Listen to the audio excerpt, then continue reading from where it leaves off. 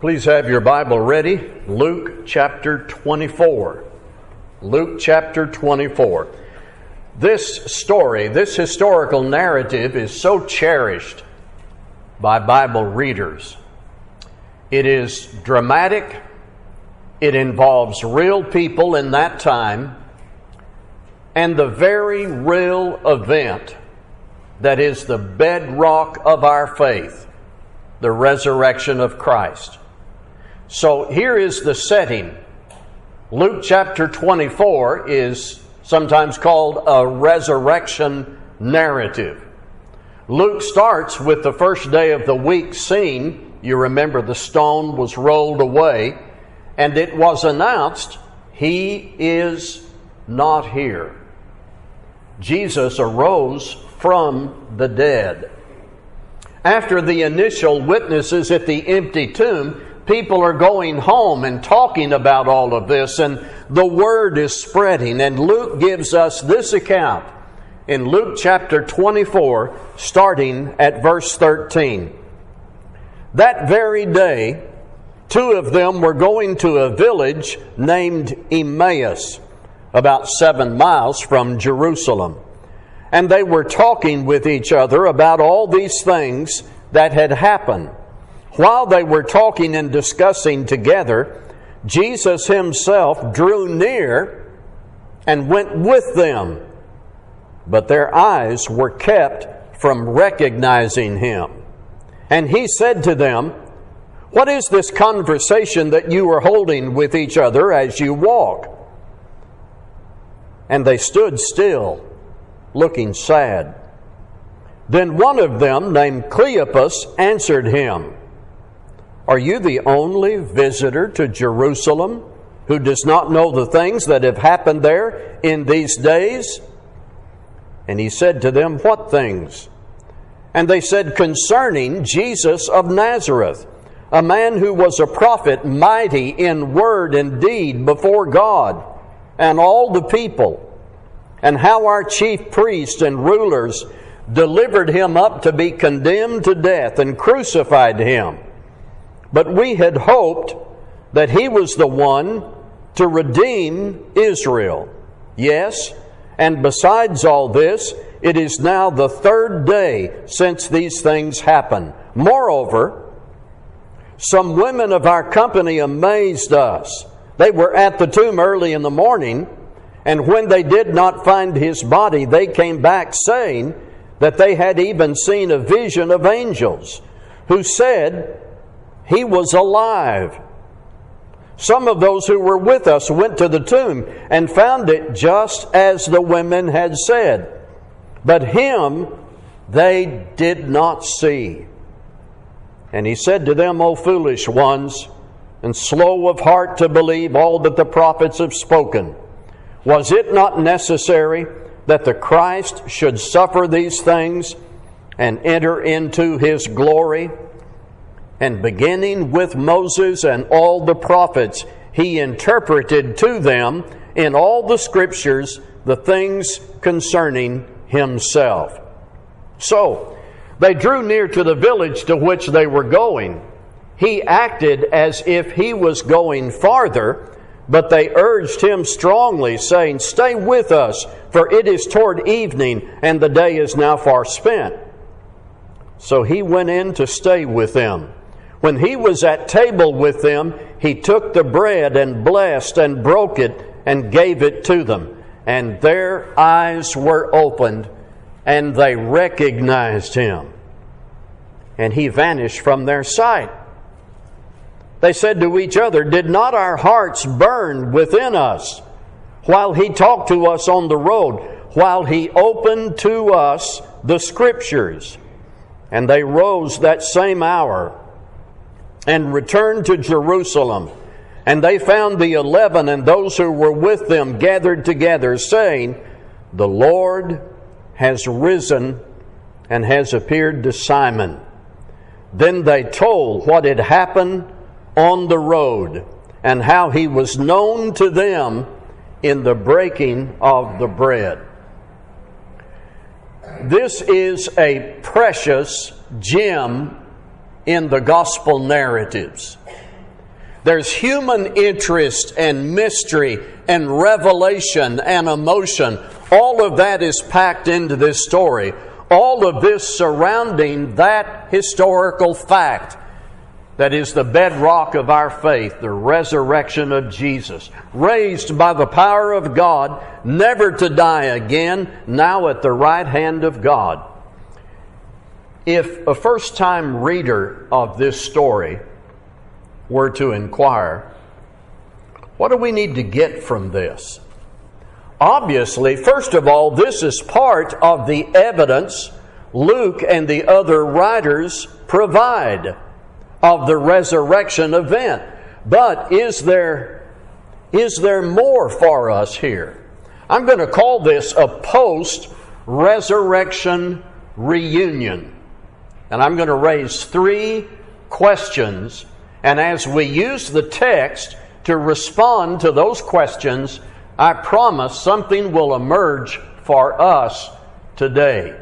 In addition to the feature, obviously, of historical evidence, witnesses of His resurrection. So, no in-depth exegetical analysis, phrase by phrase, just 3 questions, and we're going to rely on the text. Why was hope lost? That there was a loss of hope, Luke tells us in verse 21. Luke is quoting Cleopas.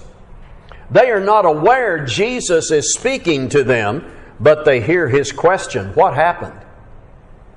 And Luke quotes Cleopas, we had hoped that he was the one to redeem Israel. We had hoped. So these 2 disciples had hoped that Jesus of Nazareth was the Redeemer. After his death, even with the reports of his resurrection, they were confused and had lost hope. Look again at verse 21. But we had hoped that he was the one to redeem Israel. Yes, and besides all this, it is now the 3rd day since these things happened. They lost hope because Jesus gives the answer in verse 25. They were slow of heart to believe all the prophets had spoken. Here I would have us mark this down in our minds. Their loss of hope could not be justified by the dramatic circumstances of the 3rd day, nor the confusion around them in Jerusalem, or the witnesses, the evidence. Their loss of hope, Jesus said, was due to their slowness of heart to believe what had been written and spoken by the prophets. I'll come back to that later. Mark that. Slowness of heart to believe what had been written and spoken by the prophets. My second inquiry, what should have been evident? These disciples not only had written and oral information from God through the prophets, they had immediate evidence in time through the witnesses of the resurrection. Let me say that again, and then I'll read 22 to 24. These disciples not only had written and oral information from God through the prophets about Jesus and the resurrection, they had immediate evidence in time through these witnesses. 22 to 24. Moreover, some women of our company amazed us. They were at the empty tomb. Empty would be right. They were at the tomb early in the morning, and when they did not find his body, they came back saying that they had even seen a vision of angels who said that he was alive. Some of those who were with us went to the tomb and found it just as the women had said, but him they did not see. Regarding the resurrection of Jesus Christ from the dead, so many witnesses. The Bible speaks of the validity of 2 or 3 witnesses. That's embedded in Old Testament law. In our courts of law today, you don't need 200-300 witnesses. Eyewitness testimony is reliable if consistent, and the more you have, the greater the level of reliability and weight. So, start counting witnesses when you come to Luke 24. Let me go back to Luke 24 and start at verse 1. Count witnesses with me. But on the first day of the week at early dawn, they went to the tomb, taking the spices they had prepared, and they found the stone rolled away from the tomb. But when they went in, they did not find the body of the Lord Jesus. While they were perplexed about this, behold, 2 men stood by them in dazzling apparel. And as they were frightened and bowed their faces to the ground, the men said to them, "Why do you seek the living among the dead? He is not here, but has risen. Remember how he told you while he was still in Galilee that the Son of Man must be delivered into the hands of sinful men and be crucified, and on the 3rd day rise." And they remembered his words, and returning from the tomb, they told all these things to the 11. We've got 11 plus now, and to all the rest, however many all the rest would include. Now it was Mary Magdalene and Joanna and Mary the mother of James and the other women with them who told these things to the apostles. But these words seemed to them an idle tale, and they did not believe them. But Peter rose and ran to the tomb. Stooping and looking in, he saw the linen cloths by themselves, and he went home marveling at what had happened. So, you have at least 3 women who were named. Add Peter to that for 4. Then, in the conversation Jesus is having with the 2 disciples, in verse 24, some of those who were with us went to the tomb and found it just as the women had said, but him they did not see. I'm going to call this sufficient evidence that what the prophets said was fulfilled in Jesus. He was raised from the dead. Later in the New Testament, Paul says in 1 Corinthians 15, over 500 witnesses of this miracle. So here's what we have. Why was hope lost? They had not paid good attention to the prophets. Beyond that, what should have been evident? Christ arose from the dead. Number 3, what does Jesus do? What does Jesus illustrate for us? We turn our attention now back to what Jesus said in this exchange. And I'm looking at verse 32. He opened to us the Scriptures. He opened to us the Scriptures. Jesus didn't just ask them what had happened. He didn't just probe their minds and get them talking. Nor did he just condemn their slowness of heart and leave. It can be said he opened the Bible. He opened the Bible. And that this was the best response to these disciples is clear, since it says their hearts burned within them. Can you just begin to imagine what it would have been like to hear Jesus teach the Bible? Someone might be inclined to argue that Jesus didn't need the Bible. He could just pronounce the truth. He was divine. But what happened here fits the pattern of Jesus' entire life in that he honored Scripture. He honored Scripture. You recall how many times Jesus would be speaking to someone on some subject.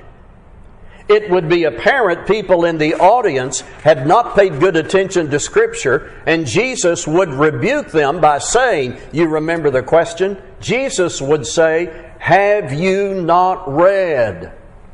Jesus wanted people to read and hear and learn the written Word of God and then live under the authority of that Word.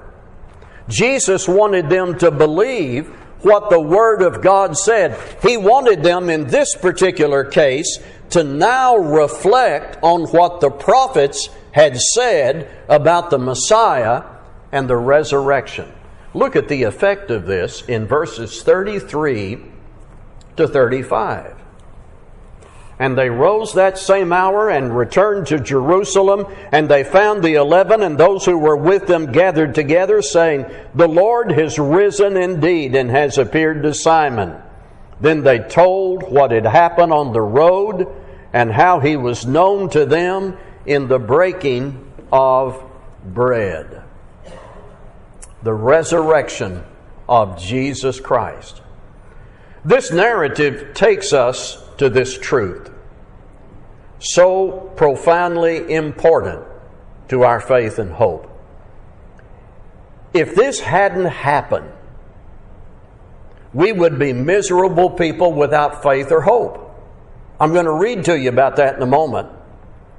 We might claim allegiance to Jesus and acknowledge how wise His teachings were and are. We might admire the history of His life and work, but it would be allegiance to the dead had this event not happened. If this hadn't happened, we would be miserable people without faith or hope. In 1 Corinthians 15, I want you to listen to a part of this. I mentioned this earlier, where all of these witnesses are called to testify that Jesus arose from the dead. I'm going to start at verse 12 in 1 Corinthians 15. Now, if Christ is proclaimed as raised from the dead, how can some of you say that there is no resurrection of the dead? But if there is no resurrection of the dead, then not even Christ has been raised. And if Christ has not been raised, then our preaching is in vain, and your faith is in vain. We are even found to be misrepresenting God, because we testified about God that He raised Christ, whom He did not raise. Whom He did not raise, if it is true that the dead are not raised.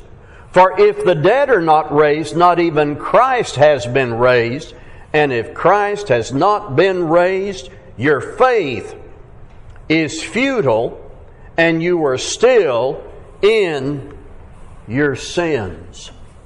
Paul confronts his readers with the consequences. He concentrates on a number of consequences that are grouped together. If there is no resurrection, what then? Well, it would mean that Christ is dead. And if Christ is dead, our preaching is vain. Your faith is vain. Dead Christians have no hope. On and on. So, this is not about being a little wrong. This is about being profoundly wrong. If there is no resurrection and therefore Christ is dead, nobody on earth is as miserable and hopeless as we are if Christ, our Savior, is dead.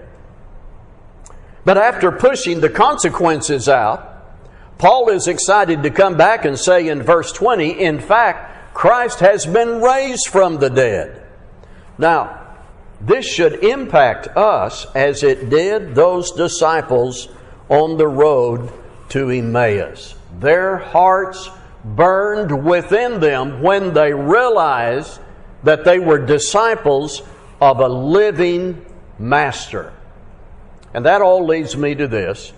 I have three things to say about the resurrection of Christ and our hope. In His resurrection, hope is personified. When Paul wrote to Timothy, here's how the letter opened. Paul, an apostle of Christ Jesus, our hope. While it can be said Christ provides hope, Another way to express that truth is Christ is our hope. Matthew, Mark, Luke, John, Paul, Peter, all good men who served God in the writing that they did, but Christ is our hope. I love to read and study the Old Testament books of prophecy, and there isn't any doubt the prophets wrote about hope. But we cannot say Isaiah is our hope or Daniel is our hope. Christ is. Hope is personified in Him, and our only hope is our response to Him. In His resurrection, hope is amplified. I've got Romans 5 down here, verses 2 through 5. Actually, let me begin at verse 1. Therefore, since we've been justified by faith, we have peace with God through our Lord Jesus Christ. Through Him we've also obtained access by faith into this grace in which we stand, and we rejoice in the hope of the glory of God. Faith and hope is connected to what? It's an awkward chapter division, because what we're talking about here in verse 25 of chapter 4 is Jesus was raised for our justification. That amplifies the hope. His message was one of hope. For instance, in His discourse on the bread of life, John 6:27, He spoke of the food that endures to eternal life. Likewise, in John 14, a passage we quote often, in my Father's house there are many mansions, and I go to prepare a place for you. Hope communicates that Jesus is alive. Our hope is a living hope. It's amplified. Number 2, hope is verified. And by that I mean, as I face death and as you face death, what we naturally seek is confirmation, proof that we will be raised to glory. We have that, for instance, in 1 Thessalonians 4:14. For since we believe that Jesus died and rose again, even so through Jesus God will bring with Him those who have fallen asleep. And in 1 Peter chapter 1, verses 3 and 4, blessed be the God and Father of our Lord Jesus Christ. According to His great mercy, He has caused us to be born again to a living hope through the resurrection of Jesus Christ from the dead, to an inheritance that is imperishable, undefiled, and unfading, kept in heaven for you. One more thing in conclusion. Slowness of heart to believe. Slowness of heart can destroy our hope. If we back away from good Bible reading and study and instruction, if we let the world and its concerns make us dull and slow of heart, one casualty will be our hope. If you are abiding in the Word, that not only preserves your hope, it becomes more precious to you with each step in your life. Each birthday, each event takes us toward that inheritance. In Matthew 28:20, Jesus said, I am with you always, even to the very end of the age.